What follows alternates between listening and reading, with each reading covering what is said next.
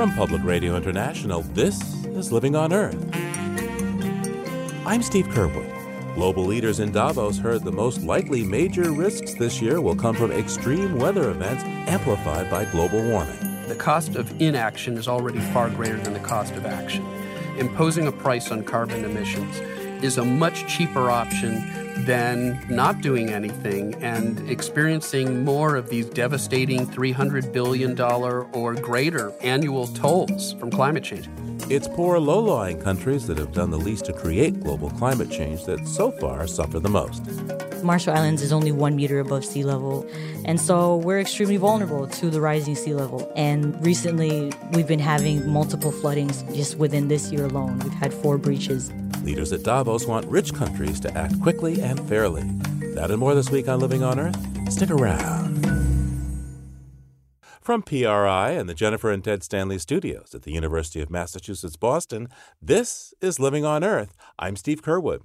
Extreme weather events are the most likely major threats in 2018 and second only to weapons of mass destruction as risks with the potential of catastrophic impacts. That's according to a study by the World Economic Forum, released at this year's conclave in Davos, Switzerland, which, by the way, was disrupted by a record-breaking blizzard. We'll have more on climate-related risk assessment later in the show, but first, for a look at the science behind the dire weather predictions, we turn now to Penn State professor and atmospheric scientist Michael Mann. Michael, welcome back to Living on Earth. Thanks. Great to be with you, Steve. So what a lot of people want to know, including me, is this past year, we saw a lot of extreme weather that seems to be connected to the additive effects of climate disruption. 3 killer hurricanes, there were these monster fires, then the massive landslides. So how much of what we saw this past year was just a perfect storm, or how closer are we to some sort of new normal, do you think? Yeah, well, we probably won't be facing a new normal in the sense that a new normal implies that we reach some new sort of equilibrium and that's where things stay, whereas what we're looking at is an ever-shifting baseline. If we continue to emit these warming gases, greenhouse gases into the atmosphere, then the heat waves will become more frequent and more intense. The droughts, wildfires, floods, we are seeing a taste of what's in store. And there's no question in my mind that in the unprecedented extreme weather that we've seen over the past year, we can see the fingerprint of a human influence on our climate. I know you're a climate guy, not a weather guy, but looking ahead at 2018, what are the odds that we'll see as many of these really intense events as we saw last year, do you think?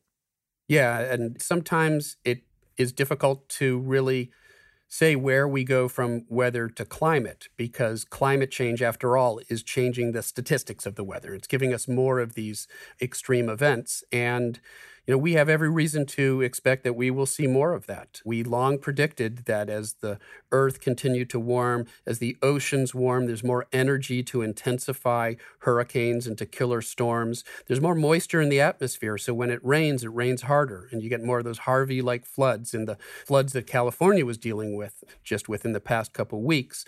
It seems almost paradoxical, but even though the rainfall events become more intense, they become fewer and farther between. And so you get more widespread drought. And California is still dealing with an ongoing drought, despite the fact that they've had a few very heavy rainfall events. The wildfires that we've seen on the West Coast, again, you bring together extreme heat, extreme drought. You add, pine bark beetles, which can live through the warmer winters and weaken the forests. All those things come together in, to use the term you used previously, a perfect storm of consequences for wildfire. So the impacts of climate change are no longer subtle. We are seeing them play out now in the form of these unprecedented events. So I keep wanting to ask you questions outside of your discipline. One's actually an economic one, Professor. We saw this last year that there was an enormous amount of financial damage ascribed to these storms. It was north of $300 billion, $306 billion, which is, more than the federal government spends on healthcare and education combined. Looking ahead at this year, what are the odds we might get hit with a tab like that again, do you think? Well, unfortunately, what we're doing is we're loading the dice so that we're favoring those odds. More of those extremely expensive $300 billion seasons are going to occur. Think of them as sixes on a die, and we're seeing more and more of those sixes. And climate change is weighting the die towards those very damaging hurricane seasons, wildfire seasons. And it's really important to realize that in the economic toll that climate change is taking. And no, I'm not an economist, but some of my best friends are economists, and I talk to them. And there is a lot of communication between these different communities, the climate research community, the economics community, because the problems that we deal with, the impacts of climate change and adaptations and the threat of climate change requires us to understand not just the science, but the sociology, the economics, the ethics, and everything else.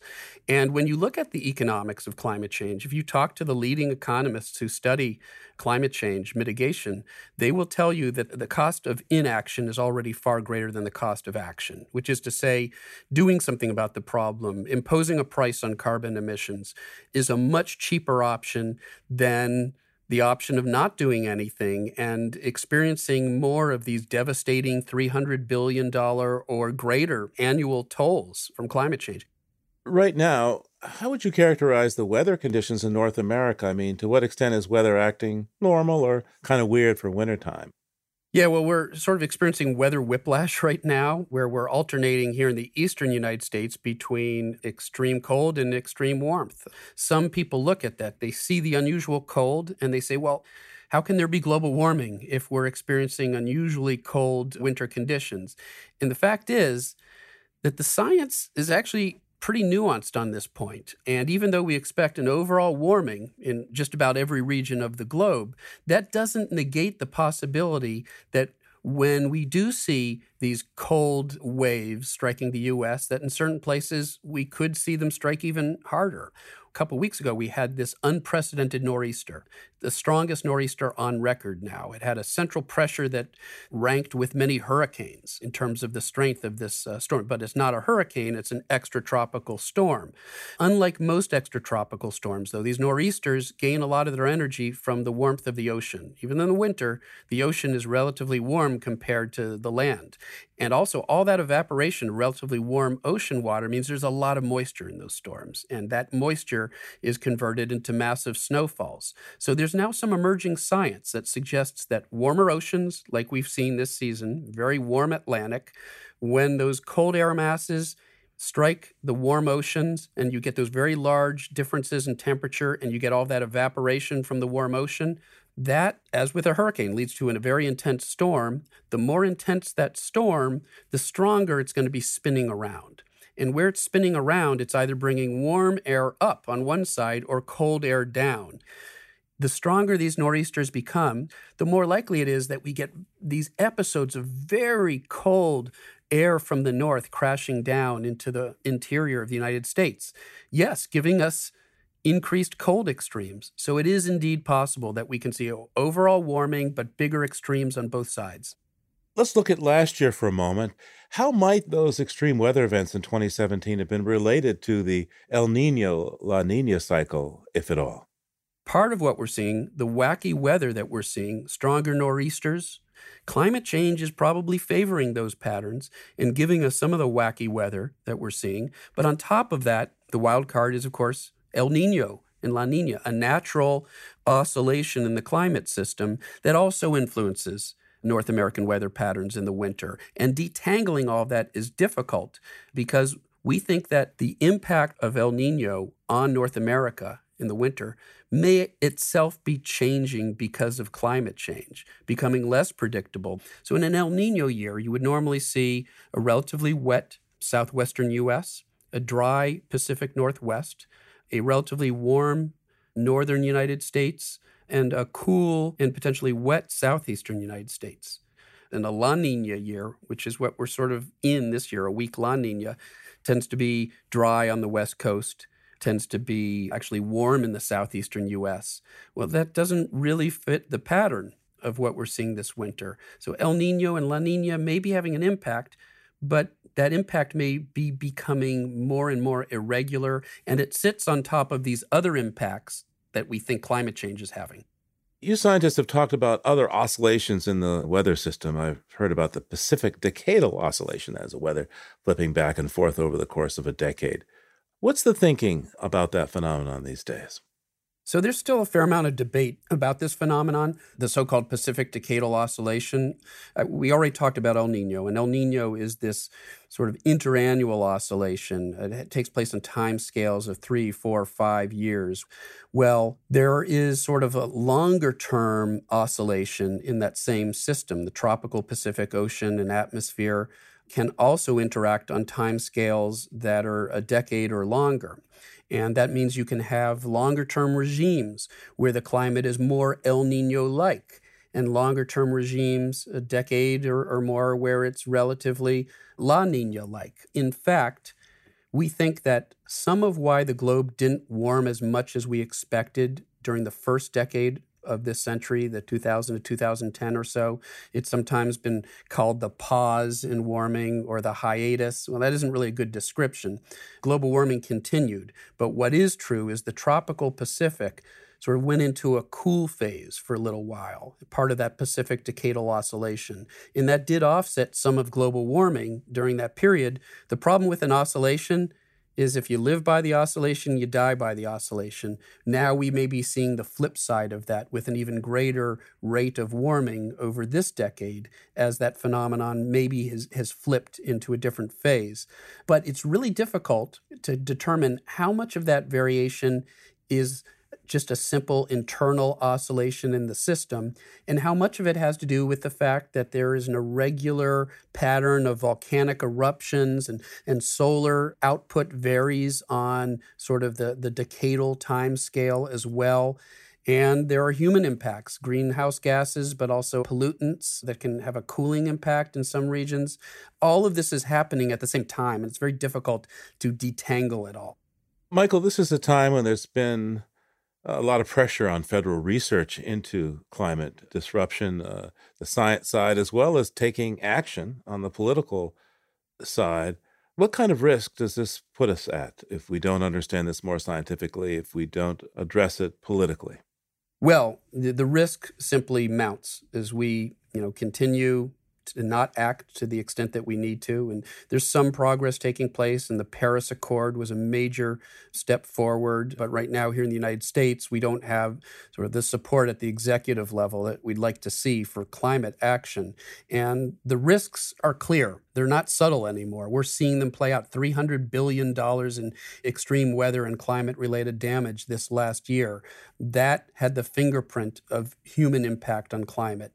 It doesn't stop there. If we continue not to act, then the damages accrue. Pretty soon we commit to the melting of much of the Greenland ice sheet and the West Antarctic ice sheet. And sea level that thus far had been limited to less than a foot starts to become measured in feet, and then pretty soon in meters, in yards. So there isn't a new normal. Things get continually worse if we go down this highway. What we need to do is to take the earliest exit ramp that we can in the form of decreasing our emissions, transitioning from fossil fuels to renewable energy. Michael Mann is a distinguished professor of atmospheric science and director of the Earth Systems Science Center at Penn State University. Thanks so much, Professor, for taking the time with us today. Thank you, Steve. Always a pleasure.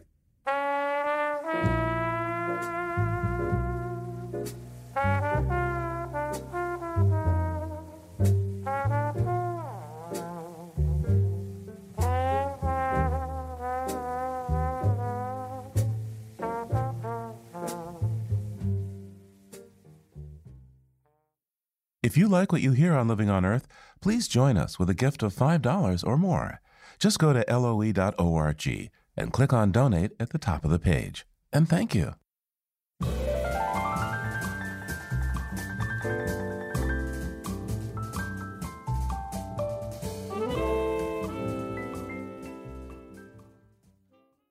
Snow is normal in Switzerland in January, but on January 22nd, a 20-year record-breaking blizzard blanketed Davos, disrupting travel for people heading to the annual World Economic Forum.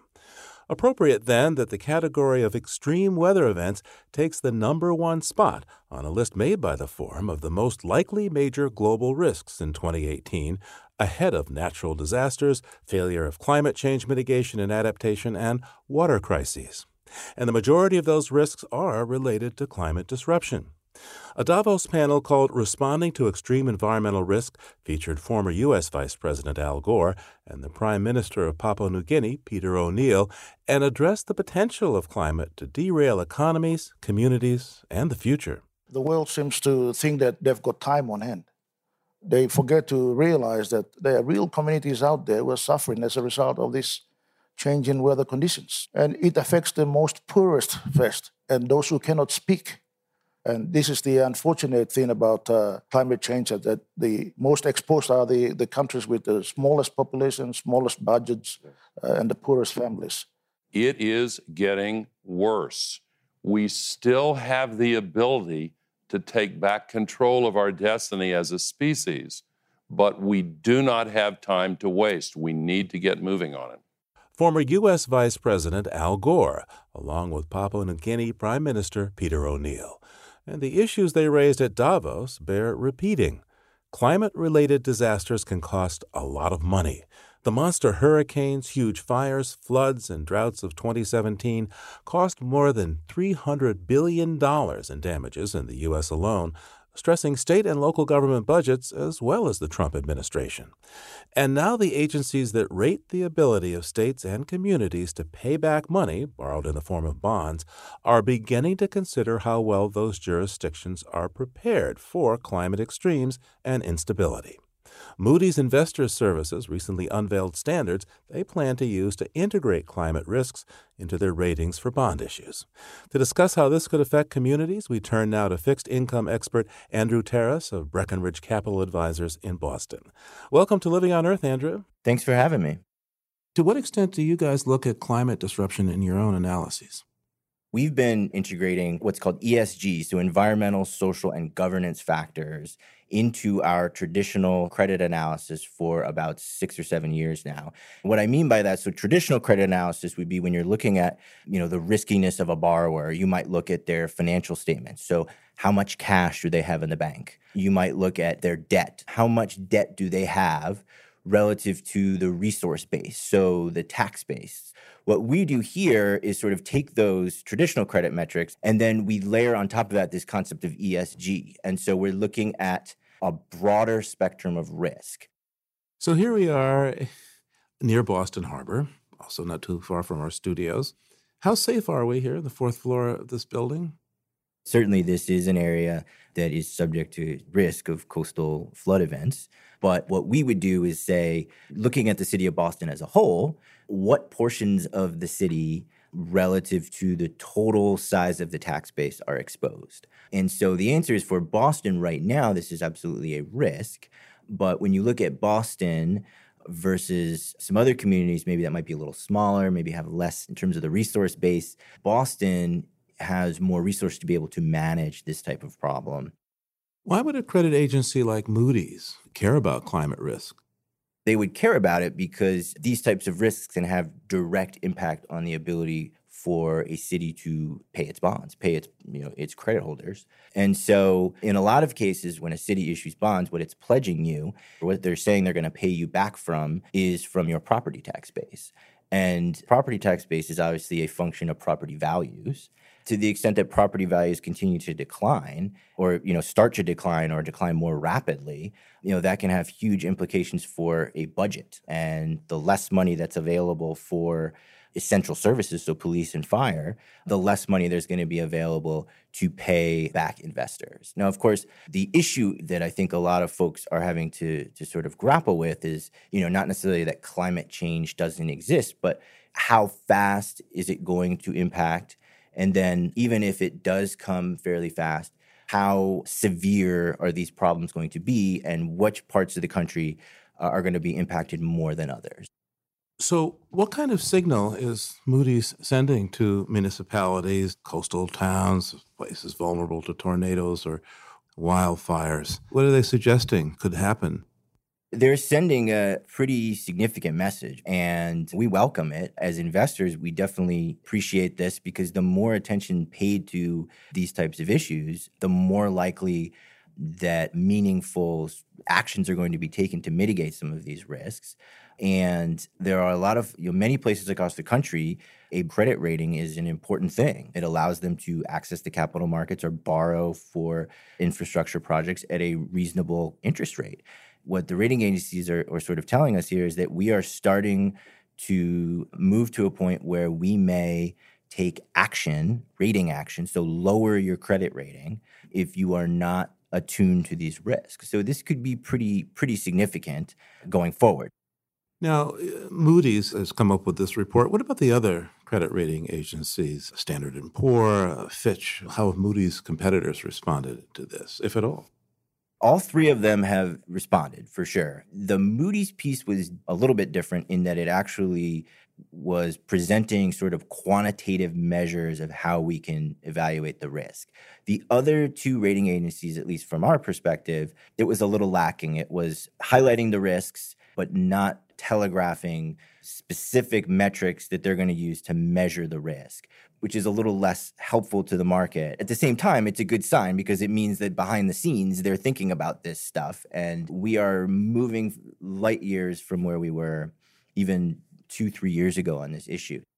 So what are you seeing change in the attitudes of cities and states regarding the issue of global warming over these past few decades?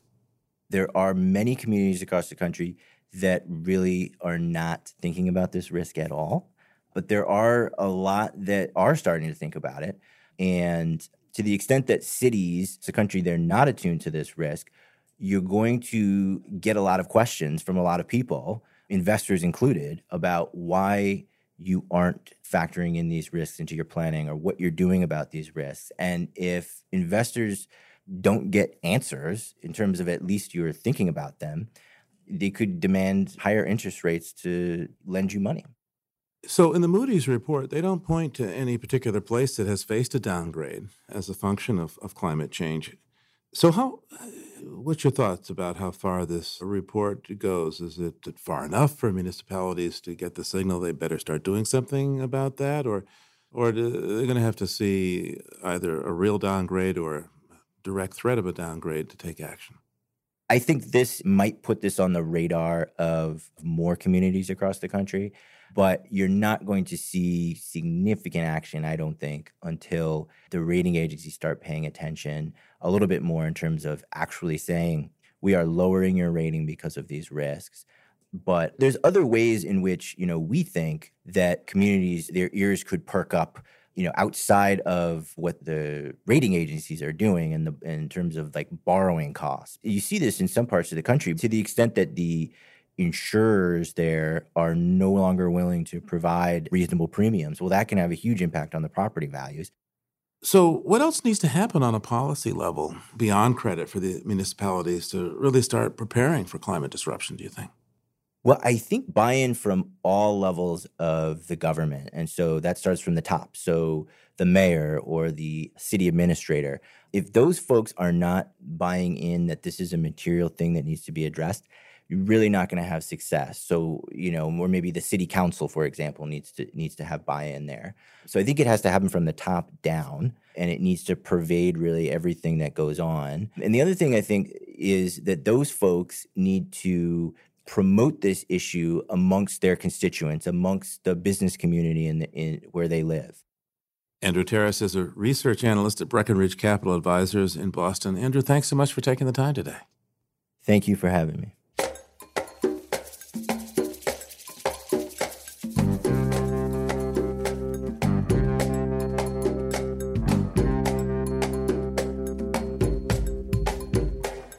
For some nations, climate disruption poses an existential threat right now.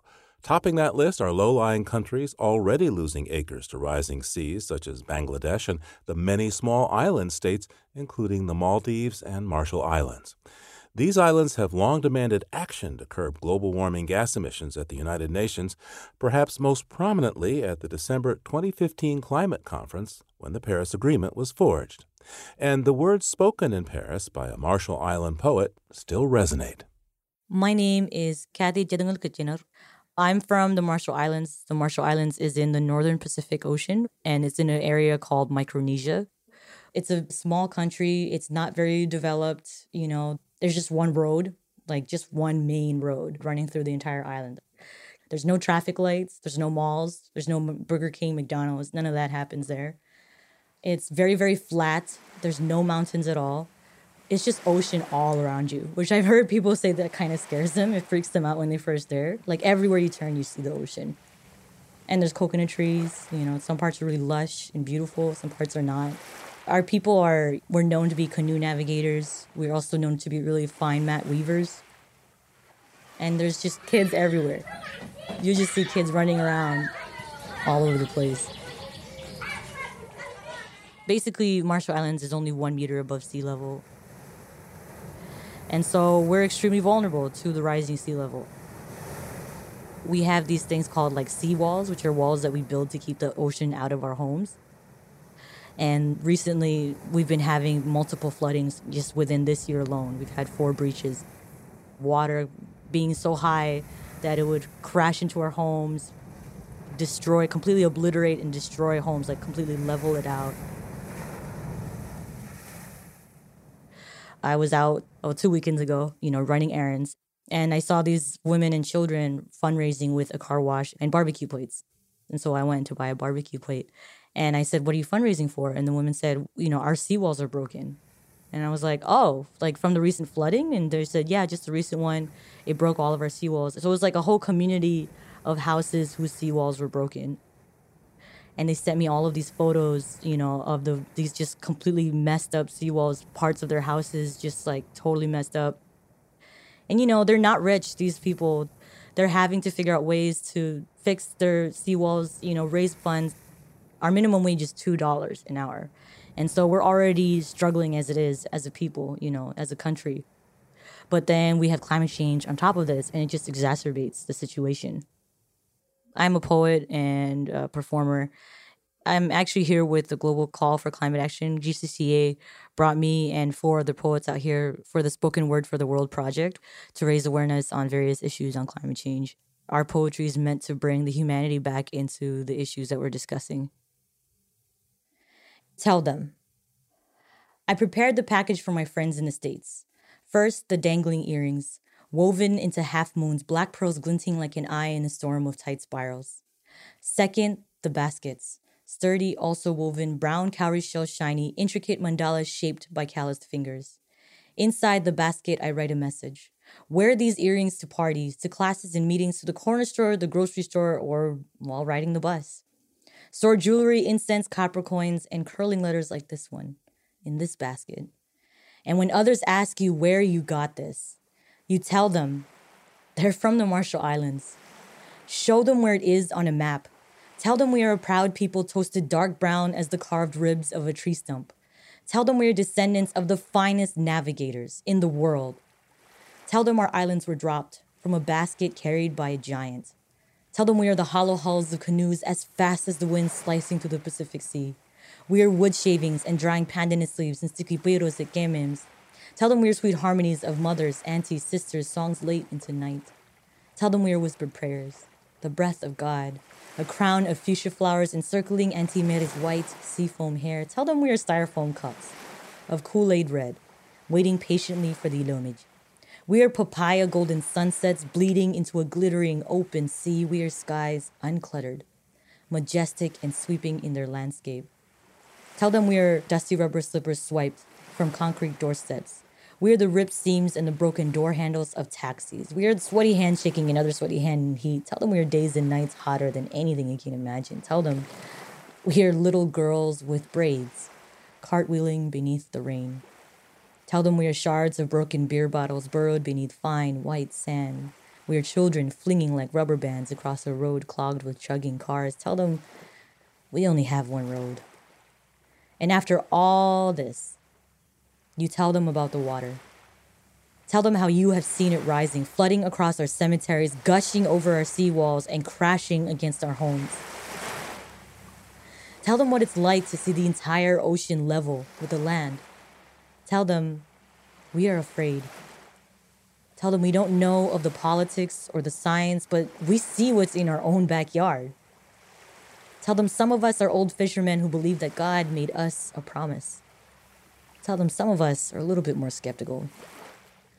But most importantly, you tell them that we don't want to leave, that we've never wanted to leave, and that we are nothing without our islands. Marshall Islands poet Kathy Jitno-Kirshner with her poem Tell Them, recorded at the 2015 Paris Climate Conference. President Trump has moved to leave the Paris Climate Agreement, making the U.S. the only nation outside the compact, though that will take until 2020.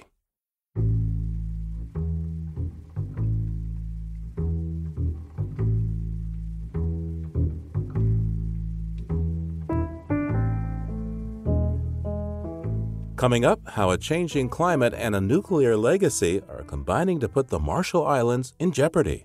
That's just ahead here on Living on Earth. Stay tuned. Support for Living on Earth comes from the Gordon and Betty Moore Foundation and from a friend of Sailors for the Sea, working with boaters to restore ocean health. It's Living on Earth. I'm Steve Kerwood. We are nothing without our islands, wrote poet Kathy Jitno-Kirshner, but the Marshall Islands face uncertainties beyond the rising seas. In the 1940s and 50s, these remote coral atolls were ground zero for atomic weapons testing, and now the sea is infiltrating a nuclear waste dump. Islanders evacuated from Eniwetok Atoll were allowed to return in the 1980s, but as Mark Willesee of the Australian Broadcasting Corporation documented, the encroaching ocean is raising concerns about contamination from nuclear weapons waste. He joins me now from Brisbane. Mark, welcome to Living on Earth. Thanks, Steve. So where is the atoll and what is it like? Well, the atoll's in the Central Pacific, basically in the Marshall Islands. And obviously the Marshall Islands is this huge expanse. It's over 1,000 islands spread over 2,000 square kilometres. So it's in one of the even most remote parts of the Marshall Islands in the far west of the country. And to get there is a feat in itself, Steve, put it that way. We had to hire an old prop plane and fly across 1,000 kilometres of open ocean and land on an old US military airstrip. And it's a beautiful place. It's just extremely remote, extremely isolated. So what are we talking about in terms of people who live there or near there?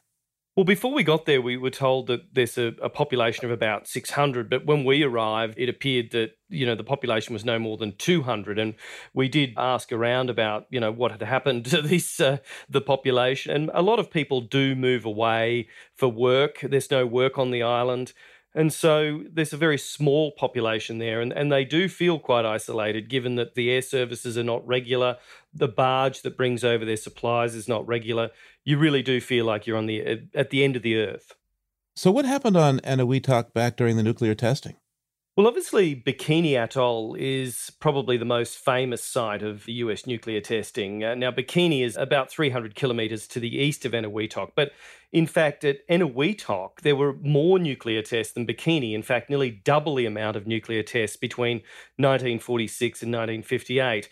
There are actually 43 nuclear detonations during that period, including some of the largest bombs ever detonated, some thermonuclear devices, some so big they vaporized entire islands. So they were extremely toxic. In fact, we found an old NBC report from the 70s during the cleanup of those islands, and it made the point that it was the most toxic place on Earth. Mark, why is there a dome filled with nuclear waste on this low-lying Pacific atoll? Well, that's a good question. Before the nuclear testing started in 1946, the US military moved all the people off Eniwetok, like they did at Bikini Atoll. Now, they detonated all these nuclear devices, and over the period, the people wanted to return. And so the United States decided in the 1970s that it would launch a cleanup of parts of the atoll so that they could at least get some of the people back on some of the islands. So in 1977, about 4,000 US servicemen were sent in to clean up as many of the islands as they could, essentially. And one of the ideas that they had was to throw a lot of this old radioactive debris, soil, bits of plutonium, in fact, from a misfired bomb, into a crater caused by one of the detonations. And so that's what they did. And over a 3 to 4 year period, they basically put, I think it was 85,000 cubic meters of radioactive soil and debris into this old crater. And then they decided to cap it. Now, to cap it, they put about 1.5 foot thick concrete dome over the top. And if you look at this thing from the air, it looks like one of those 1950s flying saucers that's crash landed on this remote Pacific atoll. Now, you mentioned plutonium. So plutonium isn't hyper radioactive. You can be shielded from it. But boy, if the tiniest amount gets into water or into people or into living things, that's it. It's really highly toxic. That's right. It has a radioactive half-life of about 24,000 years. So this plutonium was actually created or spread around the atoll in the Northern Islands by the misfiring of a bomb. So in other words, this nuclear device did not detonate the way it was supposed to detonate. And there were 400 chunks of this plutonium spread across the island. And again, in the 1970s, when these US servicemen were sent there to clean it up, they told stories of having to go and put it into plastic bags, and then they threw these plastic bags into this bomb crater that was then capped with the dome. So it is highly toxic. I believe about a 1/1,000,000th of a gram is enough to kill a human being. So it's something that you certainly do not want to be exposed to. No, you certainly don't want to inhale it or touch it. So, of course, the atoll is at sea level. So how much of sea level has risen at Eniwetok, and why is there now concern about water infiltrating that dome that's capping the nuclear waste?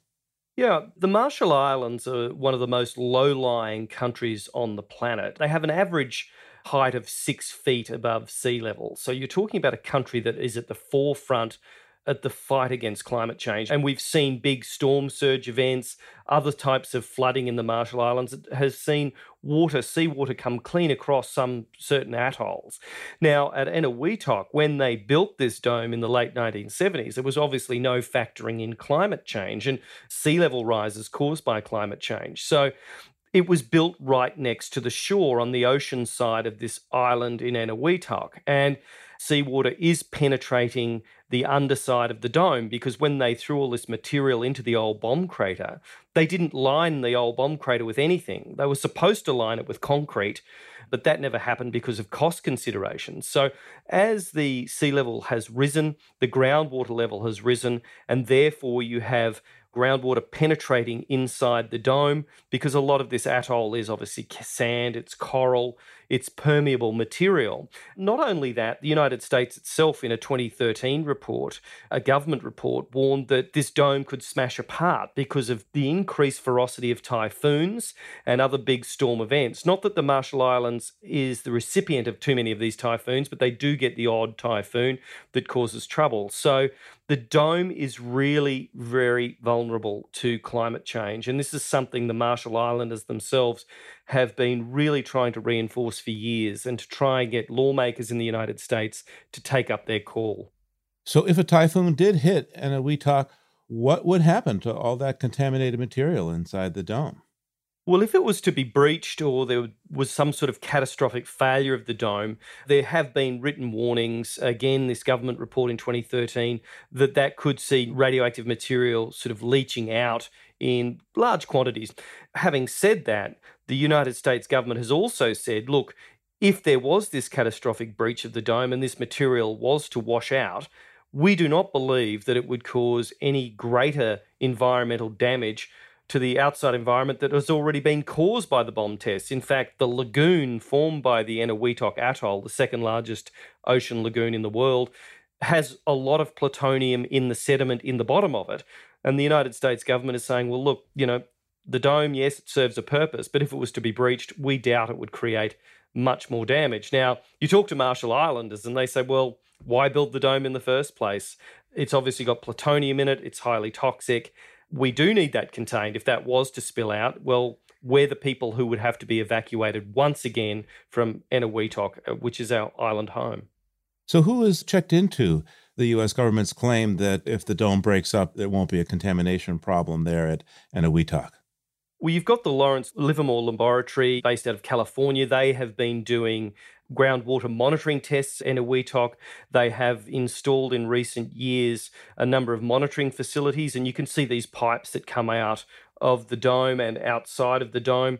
But in terms of dealing with the structural issues of the dome itself, there's been no moves to try and reinforce the dome, to try and make sure that the concrete can withstand a big typhoon or a big storm event. Now, that's going to cost potentially hundreds of millions of dollars. And for the Marshall Islanders to do it themselves would be impossible.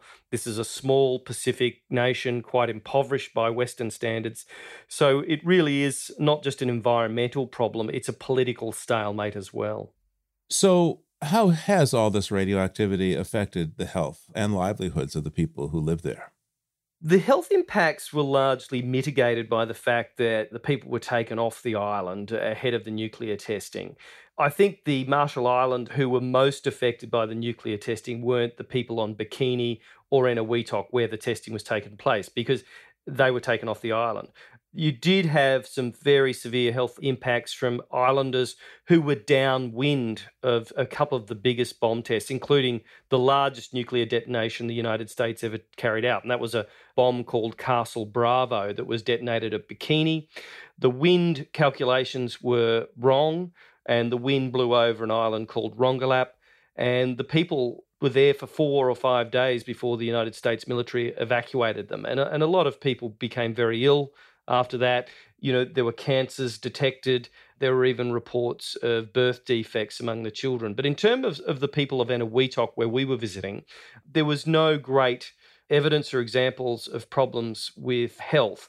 Having said that, the islanders did introduce us to a couple of the children who they say have some sort of disabilities that are associated with exposure to radiation through soil and food. Now, we're not scientists and we're definitely not trained in radioactivity and contamination.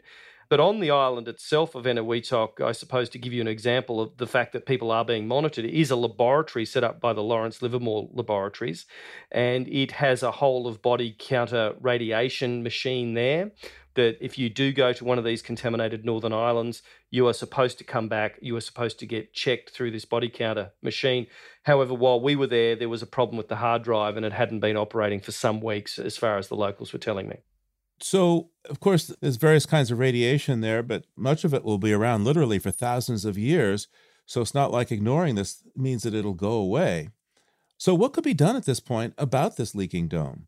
Well, what the Marshall Islands government would like to see is the United States take responsibility for what it sees as a United States problem. Now, the United States in 1986 did a deal with the Marshall Islands that the Marshall Islands would take over the running of its own affairs. It paid the Marshall Islands about $150 million and said, right, all deals are done. There's no more claiming of compensation or anything like that. So from the perspective of some in the United States government, there is no obligation of the United States to come back and clean up this dome or to fix it up. So I think we're at a political stalemate, as I said before, Steve, and that's the problem. The Marshall Islands as a nation has very little clout in any international forum at all, let alone when it's dealing with one of the most powerful nations on earth. They have tried through a number of lawmakers in the Congress to get bills put forward. I believe they have been unsuccessful. So I think we're just at a situation where the Marshallese are warning, look, right, well, we'll just wait for this thing to crack open or to smash totally apart. And then I suppose we go in and we have to evacuate the people of Eniwetok again. Look, there's only a few hundred of them. Why would the world care? Unfortunately, this is a nation where its nuclear legacy is colliding directly with the climate change future. And that dome is the intersection of all of that. And you know, they've got young activists in the Marshall Islands trying to take up the fight, and they're saying, look, it's amazing. I'd rather live on a nuclear contaminated island than no island at all. The Runit Dome, as it's called, is already very much in the firing line of these rising seas. What do Marshall Island attorneys, what do lawyers say might be recourse against the United States at this point? Well, that's a good question. We did actually go to the Nuclear Claims Tribunal in the capital, Majuro, while we were there, and that has basically run out of funding. Now, that funds victims of the testing, that of people who have lost their homes, who have health claims to put against the United States government. It made $2.3 billion worth of claims. However, only a few $1 million was ever handed out. So if they can't even get justice for the health issues and for losing their homes, then I doubt that they're even going to try and launch any sort of suit against the United States government for some sort of redress or some sort of compensation or some sort of monies to try and reinforce the dome. I think the Marshall Islanders know they've lost. And you go into the Nuclear Claims Tribunal there in Majuro, the capital, and there's just boxes and boxes and boxes of claims just gathering dust that will never be acted upon. And I think that's a great visual symbol of where the United States is in terms of how it feels its obligations are. Some might say this is criminal. Some Marshallese certainly say it's criminal. But again, the United States said, look, we did a deal in 1986 with the Marshall Islands government to basically grant them independence, and they gave them a check for $150 million and said, right, that's it, deal's done. We'll leave it at that. Sounds like they were tricked, because if they were still a territory of the United States, they'd be in a much stronger position.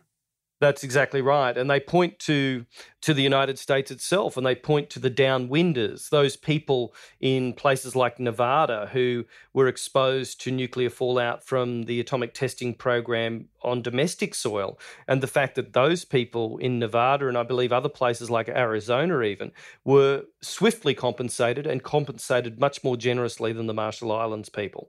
So they do feel like second-class citizens. They do feel like the Americans took care of their own and just left them dangling, if you like, and to deal with this toxic legacy. Mark Willesee is a reporter with the Australian Broadcasting Corporation. Mark, thanks so much for taking the time with us today. Many thanks, Steve. We contacted the Department of Energy's Lawrence Livermore Labs, which has assessed the structural soundness of the nuclear dome, along with independent experts. The lab says external cracks don't affect the solidity of the protective cover, but will be repaired during 2018.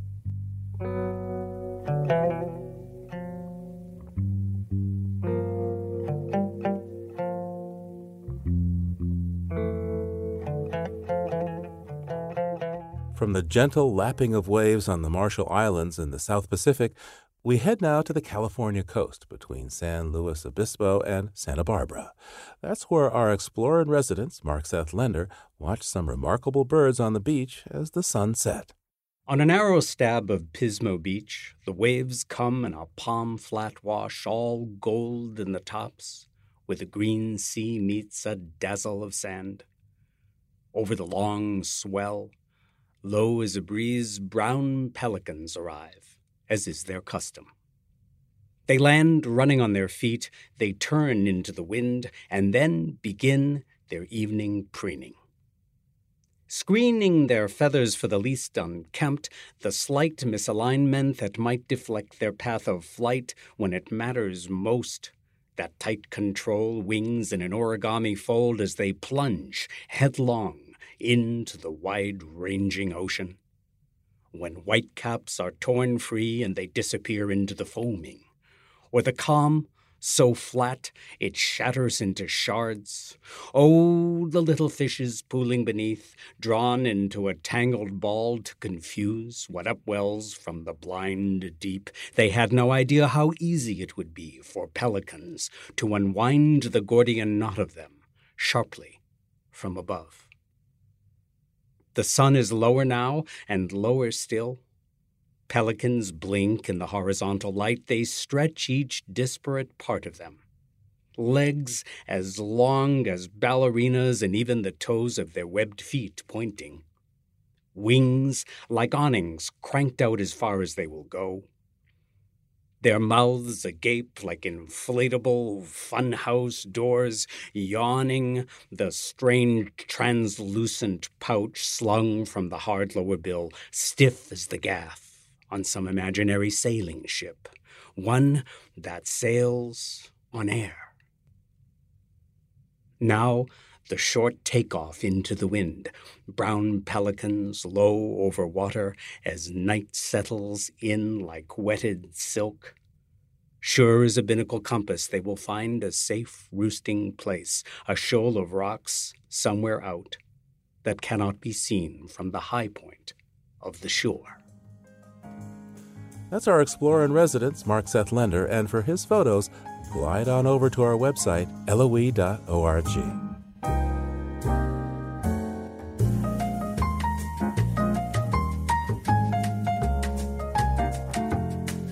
Living on Earth is produced by the World Media Foundation.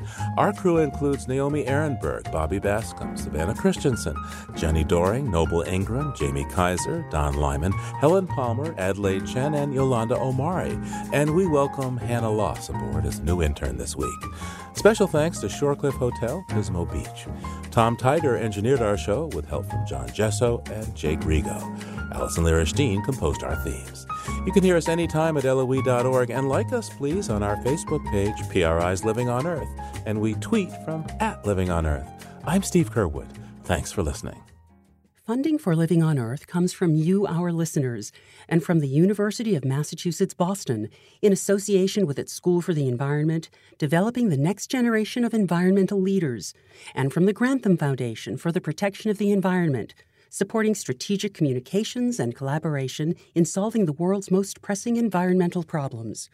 Support also comes from the Energy Foundation, serving the public interest by helping to build a strong, clean energy economy, from Carl and Judy Fehrenbach of Boston, Massachusetts, and from Solar City, America's solar power provider. Solar City is dedicated to revolutionizing the way energy is delivered by giving customers a renewable alternative to fossil fuels.